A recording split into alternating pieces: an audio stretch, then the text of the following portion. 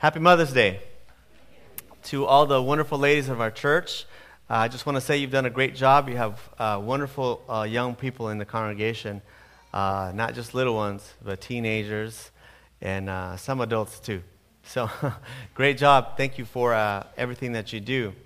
And we obviously want to continue to celebrate you, but today, for just a moment, we want to talk about the wonderful young people that are under your care, that are under your charge. This is Youth Sabbath.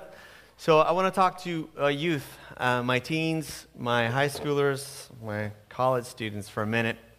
And I want to just say how proud I am of you guys that helped me here on the stage for giving of your time and of your talents. I'm very proud of the young men for the decisions that they've made, their public proclamations of faith. You don't get to this step just in one moment. You don't get up on a stage on the whim's notice. Everything is a process. You have to build up. You have to prepare. You have to get ready. Some young people have been getting ready to do their thing for a long time, and others just have a knack for it. I want to show you some people that caught my attention. Can we see the first slide, please? Yes, you see him? His name is Zach Sunderland. He is from California, and he's 17 years old, and he completed a 28,000-mile solo voyage around the world in 13 months. Took his little sailboat there and holds a world record. Went around the world in 13 months, solo, 28,000 miles. Youngest person to sail around the world. What do you think about that? I'm sure he didn't just get up one day and say, I'm going to sail my boat around the world. He probably had to train, probably had to get himself ready, probably had to learn and how to develop his skills, learn how to use all that stuff. Let me see the next one, please. This is Angela Zhang. I don't know if you can read her $100,000 check. It's a scholarship. She's from Cupertino. And she is on record for being the youngest person to discover something in the treatment of cancer. She created created a tiny particle that she calls a Swiss Army knife of cancer treatments that can actually target tumors very precisely. That's why she's got the $100,000 scholarship there. Next one, please. This is Taylor Wilson, the world's youngest nuclear scientist. At age 14, he built a nuclear fusion reactor. At age 17, he created a device using this reactor to detect nuclear weapons smuggled on cargo on airplanes and the like. He's all of 17 years old, looks a lot like you guys.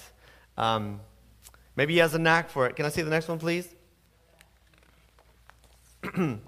This, I know you can't kind of see because he's wearing a mask. This is Jordan Romero. He is the youngest person to climb Mount Everest. He is 13 years old, and he's from Big Bear, California, just in our backyard here. Next person, please. Now, I kind of like this one. I don't know if you can tell, but he has an iPad in hand. He is actually at a TED conference holding his own talk right this moment down in Florida. And his name is, I want to say Justin Bieber, but it's not. He actually created a Justin Bieber app, a whack-a-mole app on the iPad store. He is 12 years old, and he is the youngest app developer. He has 2 best-selling apps in the App Store. One is the Whack-A-Mole Justin Bieber app that's very popular. 99 cents is all it takes. And you know, he said he started learning how to code computer when he was in kindergarten. And he says, a lot of kids like to play with games. I like to develop them.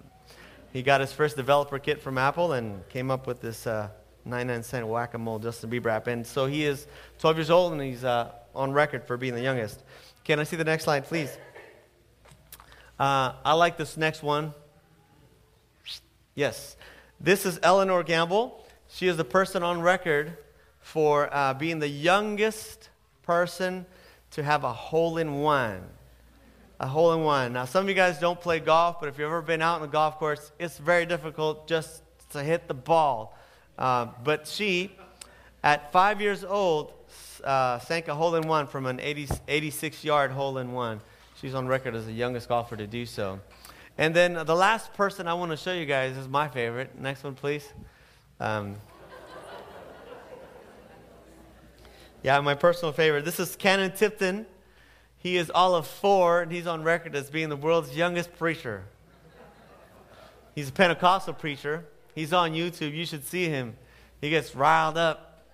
He started preaching when he was 21 months old. His dad is a pastor, and he just grabbed a microphone, and you should see him. Anyway, you can YouTube him. His name is Canon Tipton. He is from Mississippi, and he's world-renowned now because on the internet you can spread like wildfire. He's gone viral. He's 4 years old now, but he started preaching at 21 months. They say maybe he has a knack for it, or maybe he just happened to be around his dad, or maybe he just got the opportunity. You can, or else we'll just be staring at him the whole time. Thank you. But what I want you to see, what I want you to know, is that there's young people out there of all ages giving of themselves to train, to prepare, and to follow their dreams, and to live out their specific gift, their specific purpose. In our bulletins today, there was a little flyer. One side has an invitation. On the back side is a little form there for those of you that are considering helping us out in the church community. There's so many things that our church community could be doing that we are not yet doing because we need you. We need your help. We need your vision. We need your ideas. And we especially need you guys. And I want to talk to you guys for a moment. My young people. Oh, there's one. There's a few more. Here we go. All right? I'm going to talk to you guys about where we need you and what God wants from you at this stage in your life. If you've brought a Bible, please open it to the book of 1 Timothy. We are in the New Testament today. If you didn't bring one, there's one in the pew right in front of you. And even if you're not youth or don't consider yourself youth, this is useful information. Please follow along with us. We are in 1 Timothy chapter 4. This will be a familiar text, and we will begin with verse 7. Verse 7 of the book of 1 Timothy chapter 4. The book of Timothy is a collection, 1 and 2 Timothy is a collection of 2 letters that the Apostle Paul writes to his young apprentice.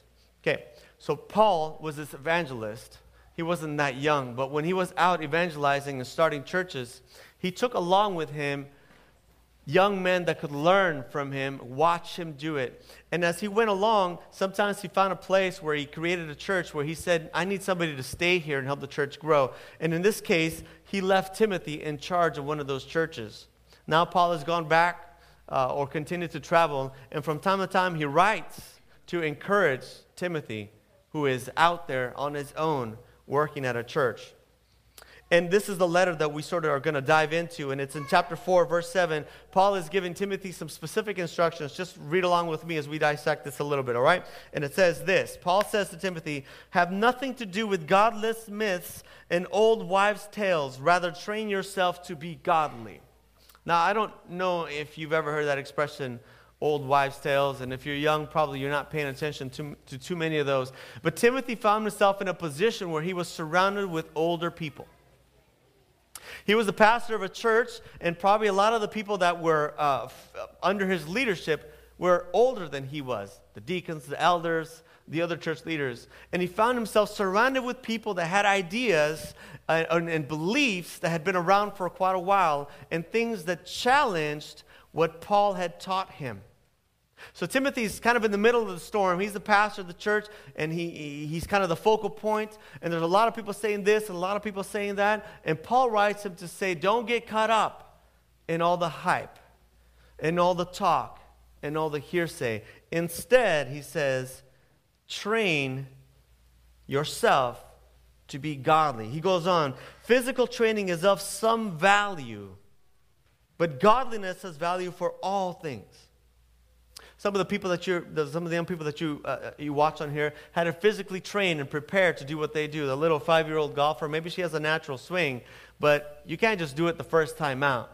If you ever try to hit a golf ball, it's quite frustrating. It's there and then it's still there, and you don't know why. It's very difficult. You have to train your muscles. Golf is a very precise game. You have to create muscle memory to be able to replicate this kind of activity. To do some of the other things, like the sailing around the world and lots of other feats, you have to climb Mount Everest. You don't just get up one morning. You have to train yourself. You know this because some of you are in physical training regimes at school, maybe for sports or maybe for some other activity. But Paul says that stuff is all good. But above all, you need to train yourself to be godly. Have you ever considered that? Let me talk to you teenagers and young people. Have you ever considered that you have a choice as to what kind of person you're going to become? Oftentimes when I meet adults, grown men and women, and when they're going through problems and difficulties, and I say, why are you doing that? Or how did you get into this mess? Let me tell you one of their most common excuses I hear. They say, I don't know. Must have been how I was raised. I was just raised this way. You see people that have bad attitudes and are complainers, or people that have quick tempers, and you say, where did you learn that? It's just the way I was raised. And you know what? That's a cop-out. That's an excuse. The Bible says that you have a choice to train yourself what kind of person you're going to become. Yes, you got your hair from your dad or your mom, and your good looks probably from your mom, because I've seen some of y'all's dads, and I'm just kidding, dads. You're beautiful inside. There's some things you cannot control. You cannot change the shape of your nose because you got that from your parents. But the Bible says that you can change and you can direct who you become. Your character can be shaped. Now, it is your parents' responsibility when you were very young to train you, to teach you, to bring you to church, to instruct you, to tell you the stories, to help discipline you. But as you get older, especially in the age that you guys are sitting there right now in high school, I know what you're thinking. You're thinking, I don't want to listen to mom anymore. I want to make my own decisions. And sure, they're going to let you do some. But when you start getting that freedom and that ability, I want you to listen to this counsel. Train yourself to be godly. You can choose what kind of young man or young woman you're going to become. You can decide whose company you're going to keep, what kind of stuff you're going to read, watch, what's going to develop your character. Paul goes on. Now, Timothy wasn't as young as you are. He was a little bit older. But nevertheless, the counsel is still the same. Paul says, train yourself. Physical training is of some value, but godliness has value for all things. It goes on, verse 9. This is a trustworthy saying that deserves full acceptance. He says, we have put our hope in the living God, who is the Savior of all men, and especially those who believe. And he says, command and teach these things. Now, Timothy is kind of a different place than where you guys are. He was a pastor. He was in charge of people. He had to tell and teach and instruct. And Paul is saying to Timothy, remember that these are the important things. And then he uses this phrase, which may sound familiar to you teenagers. It says this. Don't let anyone look down on you, or in King James it says, don't let anyone despise you because you are young. Don't let anyone look down on you because you are young, but set an example for the believers in speech, in life, in love, in faith, in purity. Don't let anyone look down on you because you are young. This is a kind of an interesting passage because, like I said, Timothy wasn't very young. He was probably over 30. Maybe even closer to 40. He wasn't a little kid. But he was still being patted on the head by the elders of the church and saying, what do you know? You don't know much. But Paul writes and he says, Timothy, don't let anyone look down on you just because you are young. Now, it's fascinating. I've been in youth ministry all my life. I've heard this text. And a lot of times when I was younger, I would read it and I'd say, that's right. Don't be looking at me like that. I wanted this to be a rallying cry to tell all the adults in the church to get off my back. Just because I'm young doesn't mean you can tell me what to do. I wanted this to be a verse that would say to me, great, this is my battle cry to tell all the deacons who used to poke me in the back. Well, that doesn't happen here, but in my home church, they poke me in the back, pull me by the ear, of course, because I was just minding my own business, as you know, but I wanted to say to them, look, stop picking on me just because I'm young.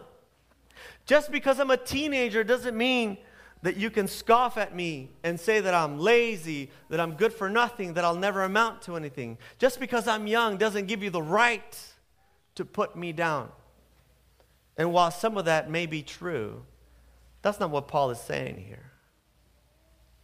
Paul is saying, just because you're young, don't waste this opportunity on feeling entitled.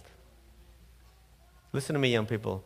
Just because you're young doesn't mean that you get a pass on character building. Sometimes your parents have looked the other way when you needed to be told the truth. I know this is a fact because this is the kind of society that you live in. We live in. You, like I, have seen American Idol, and you've seen some 17-year-old get up there and sing their heart out, and everyone is wondering who told them they were good. But when the judges on stage say, so how do you think you did?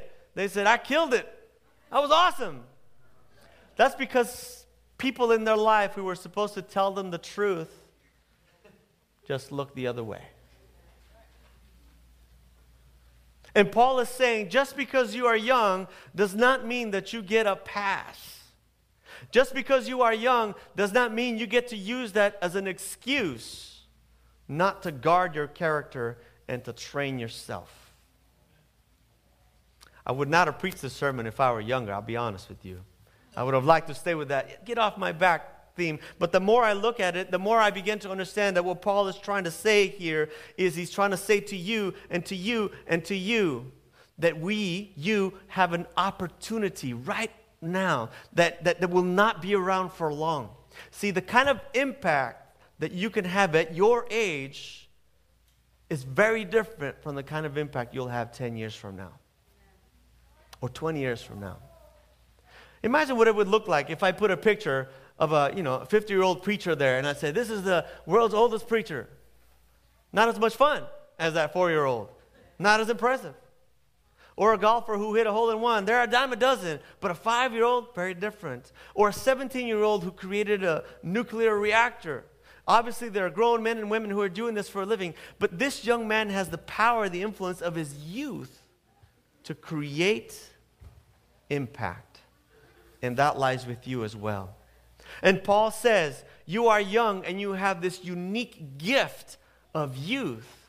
And what you do can have more impact for God than oftentimes what your parents can do at this time. Or what the older members of the church can do at this time. Because when the rest of the world around us looks and sees a young person, a freshman, a sophomore in high school, standing up for God, the world takes notice. Because nowhere in the community are young people taking these kinds of positions. The world expects young people, high school and college students, to be all about themselves, to be all about, partying and getting down and doing their own thing. And Paul says you could do that, but you'll be just like everybody else, and you will waste this greatest asset, your youth. Paul says, don't let anyone look down on you while you are young. Don't waste your youth becoming just another number, another statistic, another person who had potential but squandered it all away. Don't be just like everybody else in your high school. Instead, Paul says, be an example, especially for us, in speech. Do you know that what comes out of your mouth tells us a lot about what's in your heart? You know that the way you talk to others reveals a lot about what's really going on inside. I mean, you can tell, right? Last time you went to the checkout stand, you paid for your gum, and the lady said, have a nice day. The words don't mean anything. It's the speech. It's the way. It's how you do it. Your mom knows how respectful you're being when she asks you to do something, and in your response, she can tell if you're grateful, ungrateful. Just your tone. Just your tone. And the way you address people here, the way you wish people happy Sabbath, Paul says you have this tremendous power to affect the world positively just with your speech. So set an example in speech, in life, and in love. In love. In love. Not just a family love, but romantic love. That's right. I know some of you guys have crushes and your parents don't know, but you're seeing somebody. I know. I won't tell. But it's pretty obvious. I mean, don't get me wrong, I thought I was slick too when I was your age, and you have a choice. When you enter into a relationship, you get to pick who and you get to pick how. You get to pick how. Trust me, I'm going to be honest with you. I've sat in the room with people from my church, teenagers from my church, who say to me, I don't know what happened. And I said, yes, you do. I don't know what happened, Pastor. Yes, you do. You made a choice. You knew nothing good was going to happen after midnight in a car all by yourselves. You knew that. You can make a choice, and the kind of ripple effect that your life leaves behind says a lot about who you are. I know, because they come into my office and they say, it was just this one time, Pastor, and I'm like, yeah, right. You ain't going to fool me with that. Just this one time. What choices you make day in and day out and the way you carry yourself in your relationships is what's going to leave your impact. Paul says, don't squander it. Don't squander it. Instead, set an example. Be the kind of person that even adults say, I want to do it like they're doing it. Paul says, be an example in life and live in faith. In faith. You know what, young people? When the rest of the church sees you up here speaking up for God, singing up for God, something moves inside of them. It's very different. It's powerful. It makes us consider and look inside of ourselves and take stock and say, what am I doing? When these young people are giving up their time and courageously stepping up, what am I doing? That's power. It lies within you, and this church needs it. And Paul says, don't squander it.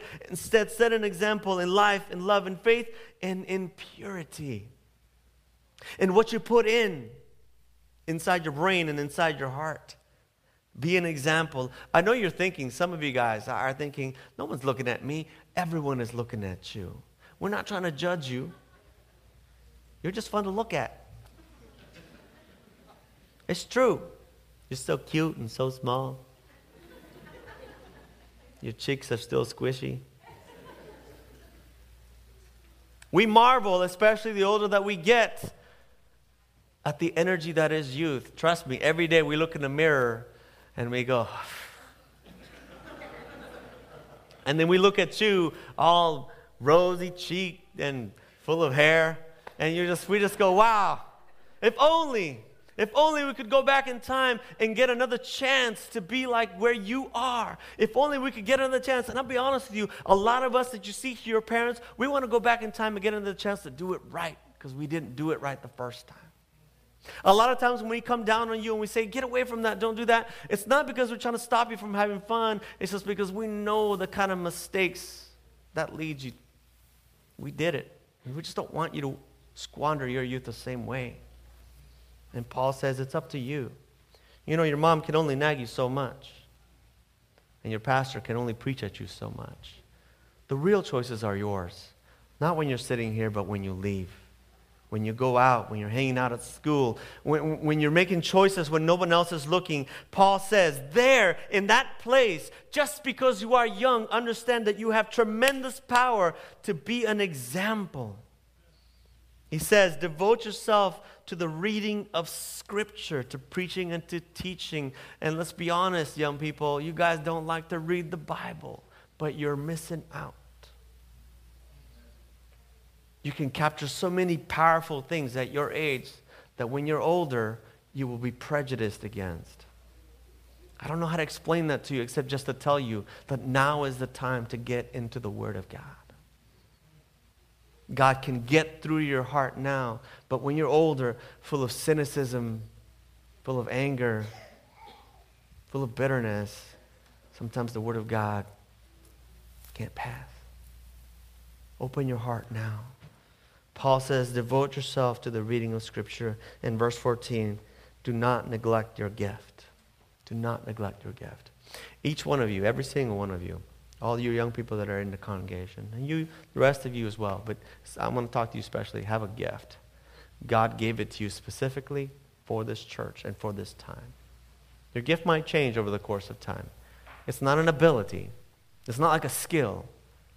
It's something unique that God placed in your heart, and He meant for you to bring that power to the church. I'm excited about what you guys are doing here and what we're doing over there, but God wants you to understand your unique gift and your unique calling, and your church, your community, your family needs it. It might be your special ability to just be there and listen when everyone else wants to talk. It might be your unique ability to encourage somebody who's going through difficult times. It might be your special ability to forgive when everyone else wants to hold grudges. It might be your special ability to tell the truth when everyone else is just willing to lie.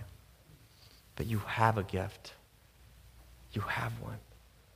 God has given it to you, and your church needs it. And it's time for you to step up. You're not children anymore. You're young men and young women.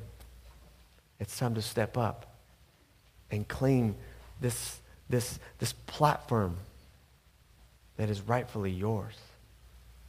To be at the forefront of the movement of God in this community and in this church.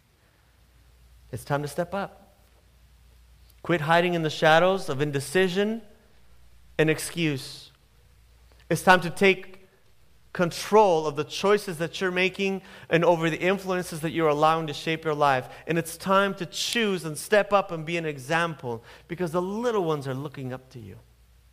They're watching how you dress. They're listening to how you talk. In the same way that you're looking up, they're looking at you. So step up. Be a young man, a young woman of God. And don't neglect your gift. Your church needs it.